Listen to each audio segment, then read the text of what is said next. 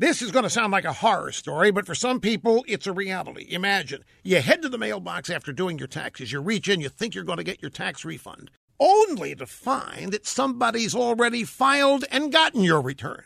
Identity thieves can use your personal information to file for your refund or commit other forms of ID theft. Now, last year, the IRS identified approximately $4.1 billion in suspected tax refund fraud due to ID theft. Now, thankfully, there's LifeLock. With LifeLock, you have access to a team of U.S.-based specialists who know the steps to take to fix identity issues, whether it happens during tax season or any other time.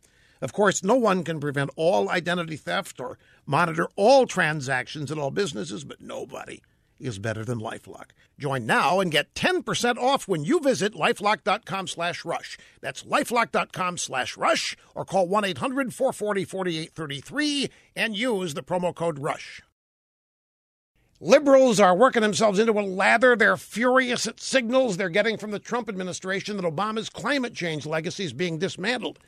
Last week, the president ordered his EPA chief, Scott Pruitt, to revise Obama's tailpipe emissions regulations. I wonder about Obama's tailpipe a lot. And the White House budget outline cuts EPA funding by 31%. That's more than any other agency. Now, the EPA so-called Clean Power Plan, that's also in Trump's crosshairs.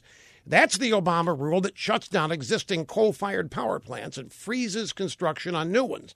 Obama called for replacing them with wind and solar farms. His agenda, obviously, to bankrupt the coal industry. Trump's agenda is to breathe new life into it.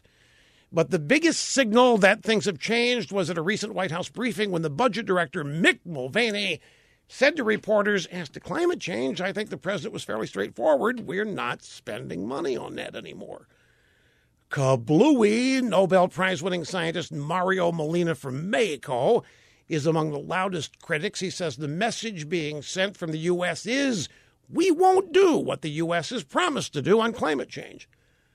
Wrong. We never promised to do any of this. Our Congress and our people were ignored for 8 years. These were all Obama climate change promises.